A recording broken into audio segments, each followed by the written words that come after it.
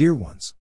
Exodus 34:6-7 says, And the Lord passed before him and proclaimed, the Lord God, merciful and gracious, long-suffering and abundant goodness and truth, keeping mercy for thousands, forgiving iniquity and transgression and sin, and that will no mean clear the guilty, visiting band equity of the fathers upon the children, and upon the children under the third and the fourth generations.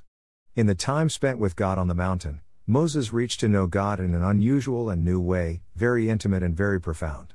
Nobody else was considered like him, the friend of God. Encountering God led to the transformation of the heart of Moses and the glowing of his face. The presence of God made Moses different in the way he looks appearance, and in front of Israeli people everybody noticed that his face was glowing and knew that is because he spent time with God for 40 days and 40 nights. Israel people understood that Moses' messages are coming from God, that is nothing from himself, and because of that, they started to respect Moses and to recognize him as a messenger of God.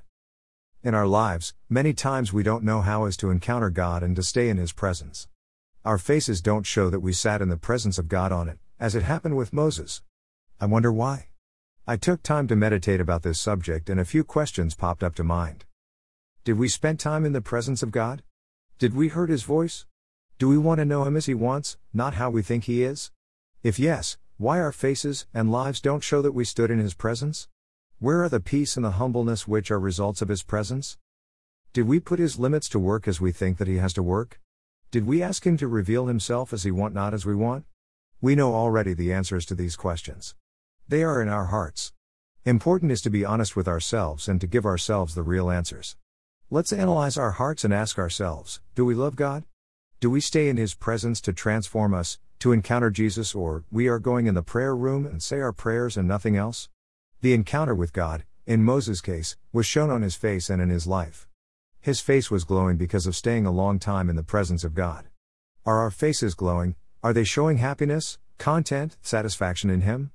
Are our faces saying that we are children of God who spends time in his presence? What about our lives? If not, what can we do in that direction?